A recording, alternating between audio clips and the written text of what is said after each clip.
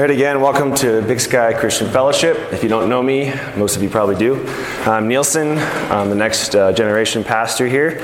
And my once-a-month sermon is up this week. So here I am again.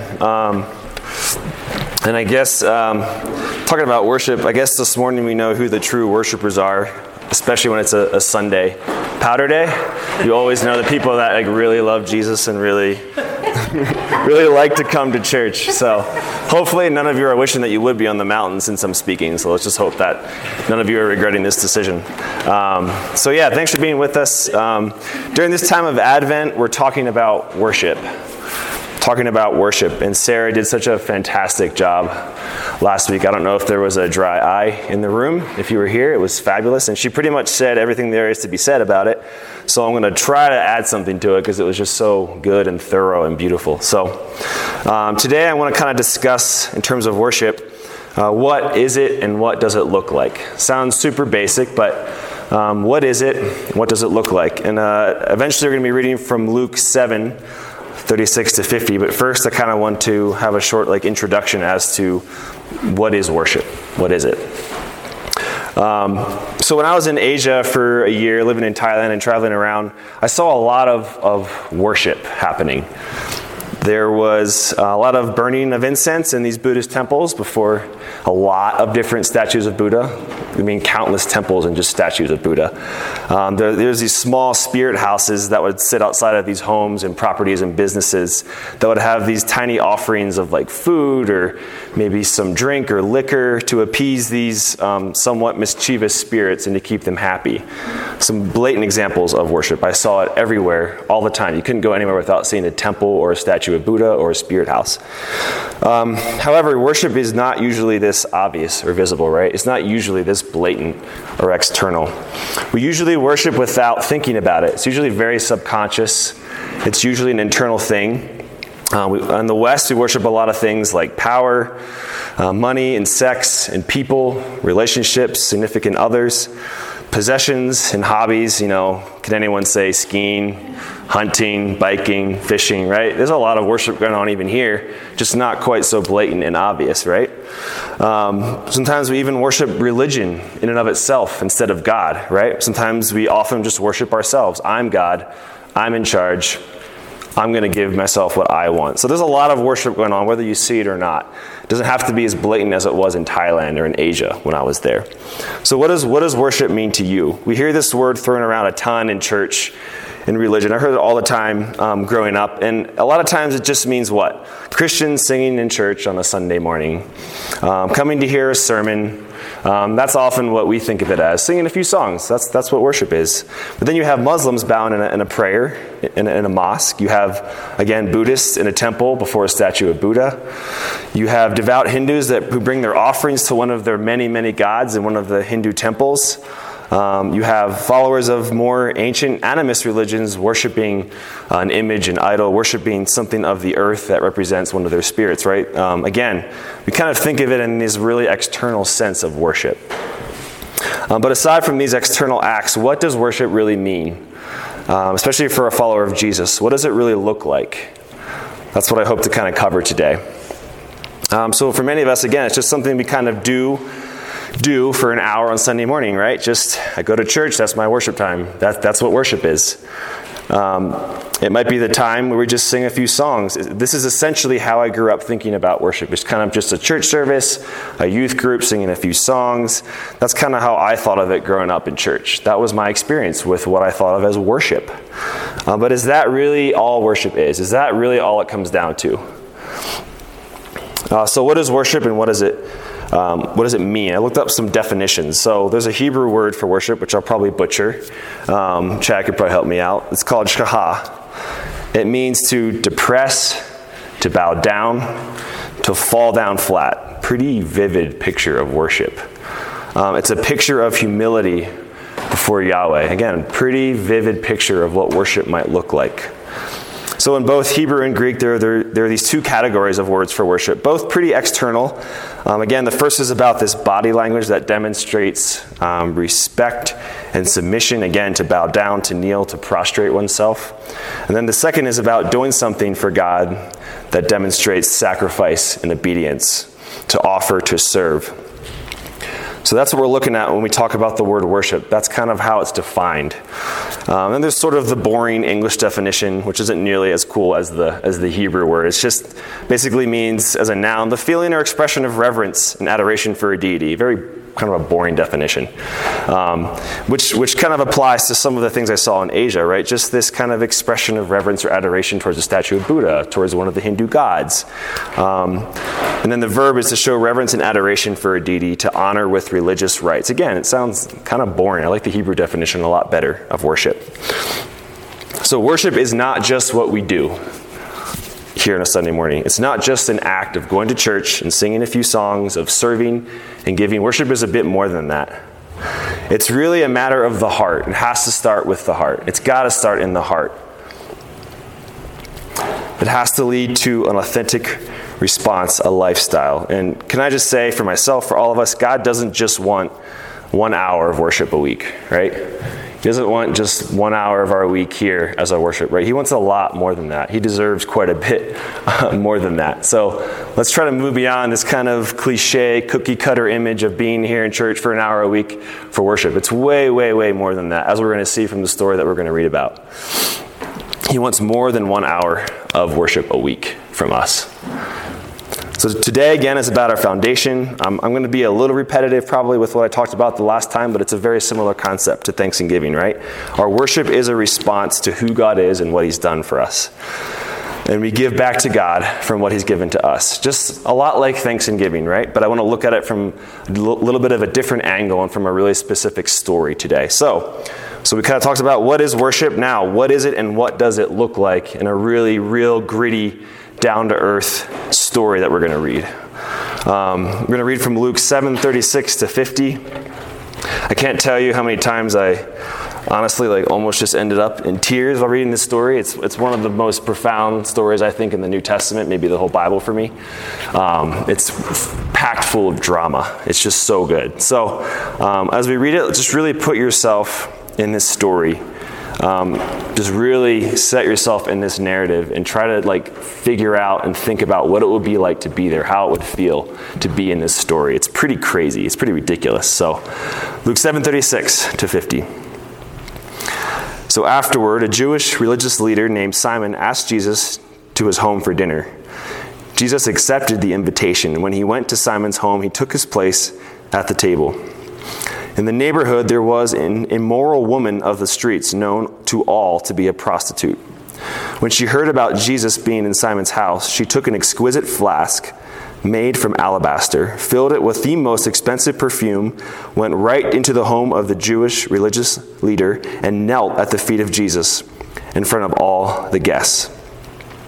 Broken and weeping, she covered his feet with the tears that fell from her face. She kept crying and drying his feet with her long hair. Over and over, she kissed Jesus' feet. Then she opened her flask and anointed his feet with her costly perfume as an act of worship. When Simon saw what was happening, he thought, "This man cannot be a true prophet. If he were really a prophet, he would know exactly what kind of sinful woman is touching him." Simon's saying, does he really know what kind of woman this is? What is he doing? How is he allowing this? And Jesus says, "Simon, I must have a word with you. I have a word for you. Go ahead, teacher. I want to hear it." It's a story about two men who were deeply in debt. One owed the bank $100,000 and the other one owed only $10,000. When it was obvious that neither of them would be able to repay their debts, the kind banker graciously wrote off the debts and forgave all that they owed. "Tell me, Simon, which of the two debtors would be the most thankful? Which one would love the banker most?" Simon answered, "Well, I suppose it would be the one with the greatest debt forgiven." "You're right," Jesus agreed. Then he spoke to Simon about the woman still weeping at his feet. "Don't you see this woman kneeling here? She's doing for me what you didn't bother to do. When I entered your home as your guest, you didn't think about offering me water to wash the dust off my feet. Yet she came into your home and washed my feet with her many tears and then dried my feet with her hair. You didn't even welcome me into your home with the customary kiss of greeting. But from the moment I came in, she has not stopped kissing my feet. You didn't take the time to anoint my head with fragrant oil, but she anointed my head and feet with the finest perfume. She has been forgiven of all her many sins. This is why she has shown me such extravagant love. But those who assume they have very little to be forgiven will love me very little." Then Jesus said to the woman at his feet, "All your sins are forgiven."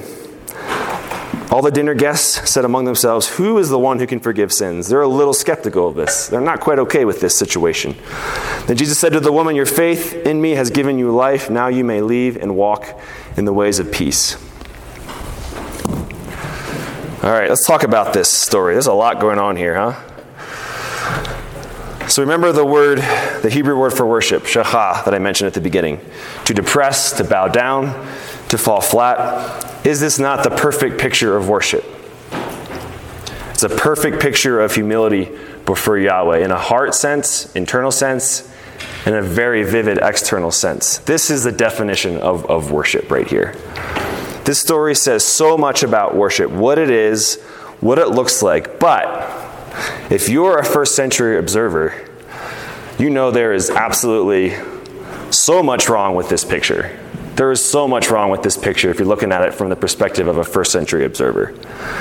In terms of a cultural and social and religious standpoint. There's a lot to pick at in this story. It doesn't seem like it should be happening, right? This is not appropriate. So for Simon and his guests, this must have been an incredibly awkward and uncomfortable moment. Think about how awkward you would feel. I mean, it's ridiculous what's going on here. I don't care whether you'd be religious or not. You'd be like, what? Like, there's a prostitute here, and she's kissing his feet, and she's anointing his feet. Like, this is totally inappropriate. We have to understand how big of a deal this was for the time. Even for today, it's still ridiculous even today. How absurd is this? So put yourself in that scene. It wasn't just outrageous, it was pretty much entirely inappropriate what was going on here. If you look at it from an external point of view, from a religious point of view. So what in the world is going on here? What is happening? We can be asking about ourselves about this story. What is going on? So consider the setting in the three main characters. You have Simon the Pharisee. In his home, you have the sinful woman and Jesus. So clearly Simon probably wasn't a very hostile Pharisee towards Jesus. He was probably a little curious about him. This guy's a prophet. I want to see what he's all about. Is he who he says he is? Is there something to this guy? He was not obviously a very hostile Pharisee. He was just curious. So he invites him to his house for a meal. But he's clearly lacking in his show of hospitality. He's really lacking in the customary show of hospitality, right? So he's not sure quite what he thinks about this guy yet. He's just not very, very friendly and very, very welcoming. Then you have this woman, she has a suspect reputation, to put it mildly. She is known to be a prostitute. Not very high in the social hierarchy here, right? Not at all. Probably the very bottom. And she's an uninvited guest, which we have to remember, for us in the West, it's a little bit different. Maybe it wasn't all that uncommon in that context, Private life wasn't the same as it is here. Doors were open, homes were open. She had, the opportunity to walk in to a home, but she was still an uninvited guest, and she wasn't one that you'd want in your home, probably, if you're a Pharisee, a religious leader.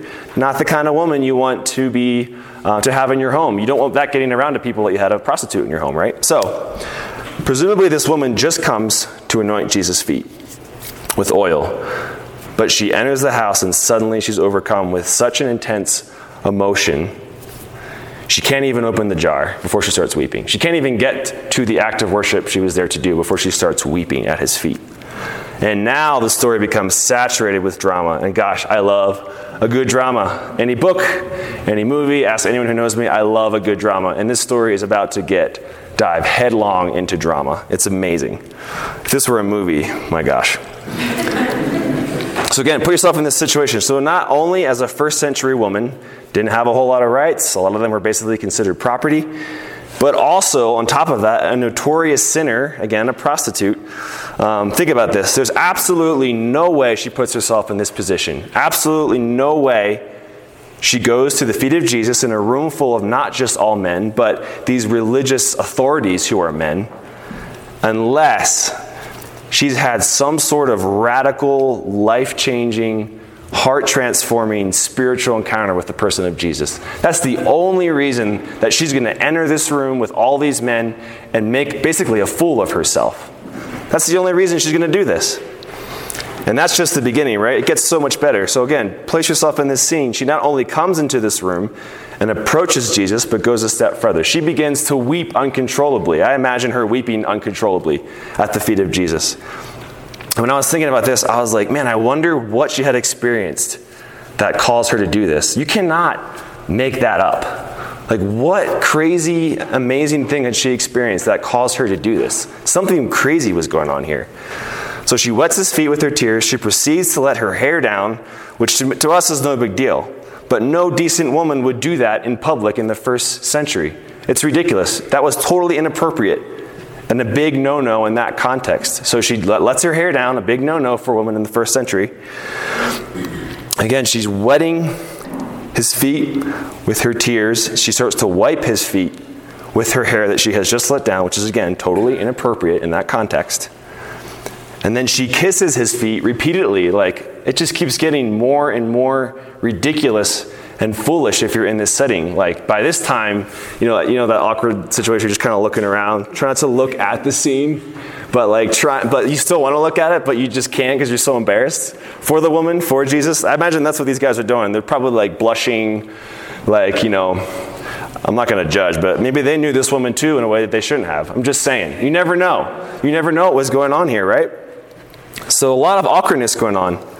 And then again, she's not even done yet. In a single moment, she pours out a perfume so costly, it's so costly as to be worth whatever you make in a year. She pours out a perfume that's worth your year's wages in a single moment. Man, okay, you make $100,000, blip, it's gone.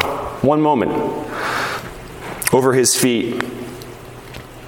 And again, is wiping his feet with her hair. So in this moment, she gave a couple things. She gave something of extremely high value, the costly perfume. That's a very external act of worship. But she also gave something very intimate and personal, right? Her tears. You can't fake the tears. You can fake the other worship, but you definitely can't be faking the tears in this moment. She gave the perfume and she gave her tears, a very internal and a very external act all in one moment, right? What an outrageous picture of worship. I don't really need to say anything about it. This story speaks for itself. It's ridiculous. Again, this is absurd. But something's going on in her heart that causes her to do this. And Jesus recognizes it because he's not religious like the other guys. He's not upset. He knows what's going on. The other guys just can't see it. I'm going to talk about that in a second. So this story tells us two things about worship. I'm not going to drive them too hard, but worship begins with the heart, number one. It's got to begin with the heart. And this is the internal aspect. This is what got her there in the first place. This is what got her there in the first place. You can't fake what's inside. Yeah, your heart can maybe deceive you sometimes, and sometimes not sure how you feel, but you can't fake this kind of heart posture. You just can't. This is what got her there. And can you imagine how afraid she probably was to approach Jesus in this setting? Do you imagine how much fear and anxiety there must have been around this? But there was something going on. She knew. She's like, I have to go. How can I not? I have to go. This man, Jesus, he's worth it. I have to go do this. There's something that's happened to me, and I have to go do this for Jesus. She didn't care how awkward or anxious or how afraid she was. She had to go do this. There's no other way around it. Number two, worship moves us to respond. This is the external aspect.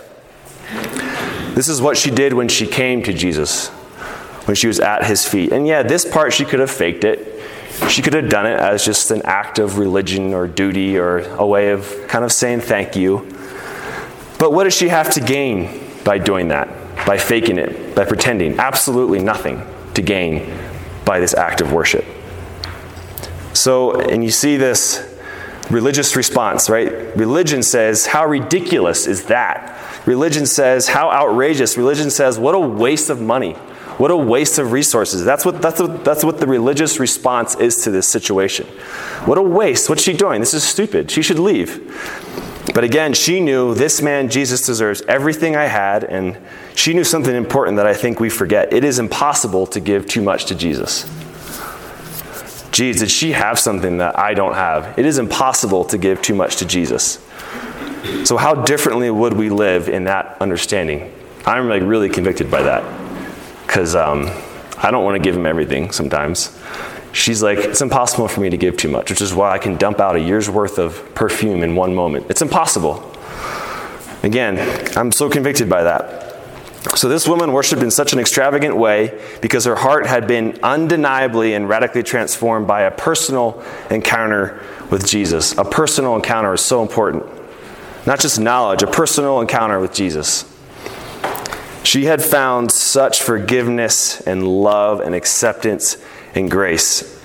And hear this out. That should have been impossible for someone like her from a religious person, from a religious community. She had no hope of acceptance or forgiveness or belonging in a religious community. But then she found Jesus. And everything changed. Everything changed.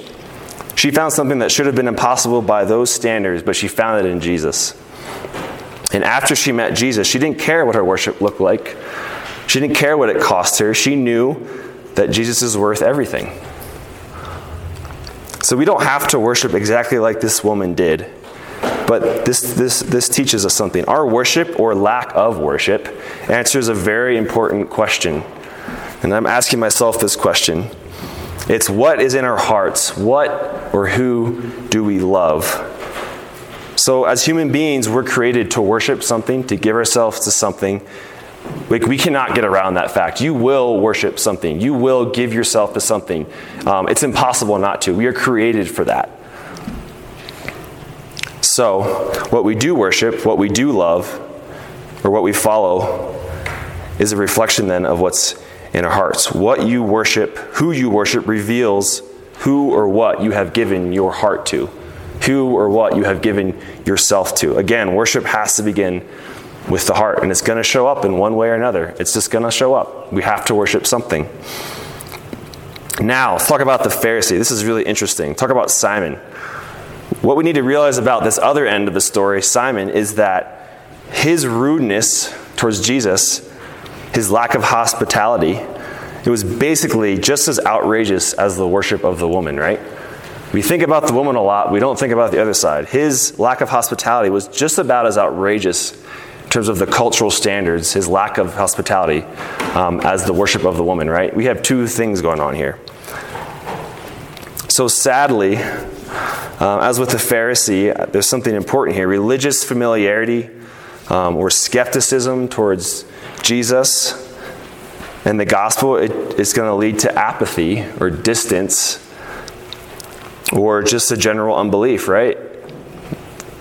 Just like this Pharisee. So again, his heart posture towards Jesus is shown in the way he expresses himself and the way he shows a lack of hospitality. You could say a lack of worship. So the intimate, forgiven sinner, the prostitute, did for Jesus what the aloof and self-righteous Pharisee would not do for Jesus. A crazy thought, isn't it? Kind of upside down. She showed hospitality, you could say true worship, and we can ask ourselves, which one am I? Which one am I? Sometimes I'm a little bit of the distant, skeptical Pharisee, and it shows up in the way that I do or don't worship.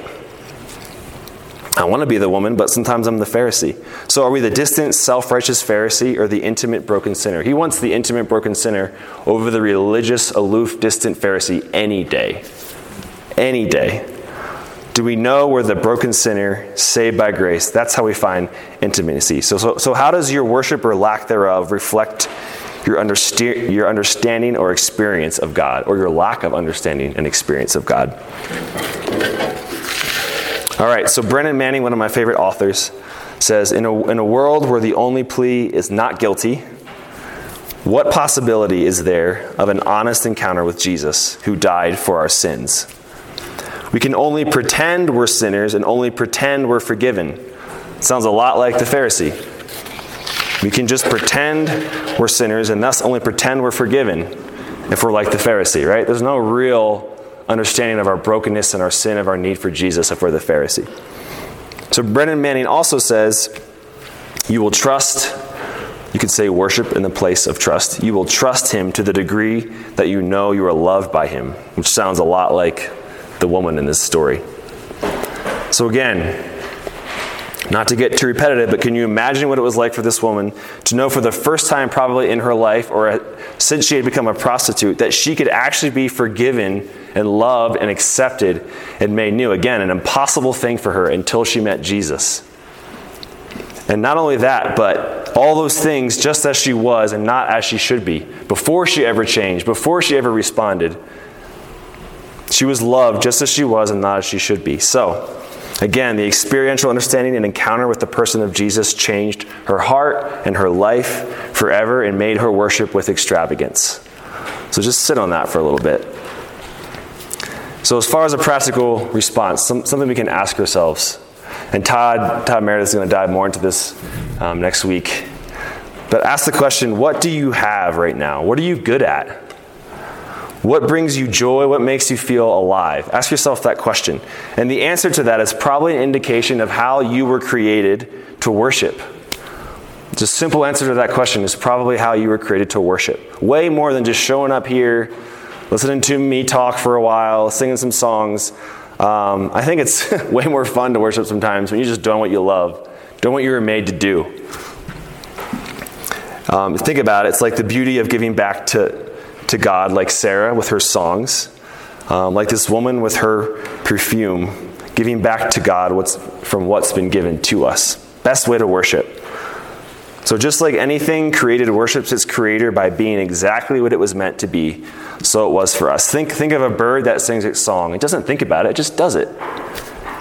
A tree that moves in the wind or gives shade doesn't try to do that, it just does it. Rain that waters the earth, a plant that produces food, a flower that smells really good. These things aren't trying to be that. They just are, and by being what they are meant to be, they worship. That's how it is for us too. So it's the greatest act of worship we can give. It's just doing just what we were created for, which is to worship this really unfathomable, outrageously good and loving God who is towards us as he was towards this woman. That's the best way to worship. Again, worship moves us to respond. Just be who you're created to be, and you're going to love worshiping God, acknowledging him in the things that you love to do, that you were created to do. All right, so let's start to wrap this up. So true worship has a power to bring freedom in our lives. Because it's choosing to believe God is who he says he is and that I am who he says I am. And you think about how this worship freed this woman from so much sin and guilt and shame and fear and rejection. And it can free us from that as well. Mary Oliver, one of my favorite poets, said, "When we pray to love God perfectly, surely we do not mean only, as in only perfectly." So your worship is never going to be perfect. It's never going to be unflawed. You're going to have mixed motives sometimes. That's fine. Just like the woman, just give him what you have. He doesn't care if it's imperfect or if it's flawed or it's mixed motives. Just give him what you have. That's all he wants, because guess what? It builds relationship. It changes your perspective. And really, God just loves your worship. He loves when you do what he has created you to do. He loves when you give back to him. It brings him a lot of joy. That's a good enough reason for me. It just makes him happy. And it makes me happy. And when he's in his proper place in our lives, when worship puts him in his proper place in our lives, I believe everything else will just begin to fall into its proper place around that. So, and I really think this woman represents all the broken and kind of sinful, needy people in the world who are looking and waiting for something more. Just like we're kind of doing during this season of Advent, waiting, thinking, reflecting on Jesus coming. It reflects, I think, a lot of humankind. I think she is humankind, past, present, and future, as we search through this kind of inner darkness and tension for acceptance and belonging and intimacy. So again, we long innately to worship something. We long innately to worship someone. We need something to worship, something of worth. And Jesus shows up with this very thing we've been looking for, right? This intimacy, this forgiveness, this love, this acceptance that we've all been so desperately waiting for. Whether you know it or not, we want it. And he shows up with it. So he came, he's coming, he's here to save us, and that's why we worship. Just like this woman. And how this woman responds is, I think, how we're called to respond in our own way. I'm not going to ask you to fall down on the floor, right, flat. I'm not going to ask you to kneel down. That's between you and God. But there's something to this response. So again, I said this last time. Sorry to be a broken record, but an extravagant God means an extravagant response, right? Extravagant God means an extravagant response. And we worship extravagantly because we have been extravagantly loved and forgiven. So just give him what you have this morning. That's all he desires. And let's pray and then go into communion. Lord, thank you for what you've shown us of yourself in this story. When some of us in here, we know that we're broken. We feel like that woman. We feel some of the feelings of shame and guilt, maybe regret, Lord. And God, they're the ones you're looking for today. God, we can't respond to you. We can't accept your love and forgiveness if we don't really recognize that we actually need you, God. And for those of us who are more in the boat of the Pharisee, God, we're kind of skeptical. We're just aloof. We're a little bit distant. We can take care of ourselves. Lord, would you show us, God, that the only way to really know you and worship you is to admit that we're just super in need, broken. God, that no matter how good I think I am, God, that I really, really need you, Lord. So speak to us whatever boat we find ourselves in today. Speak to us through communion. Speak to us through this song, Lord. Show us how we're made to worship you, God. In Jesus' name, amen.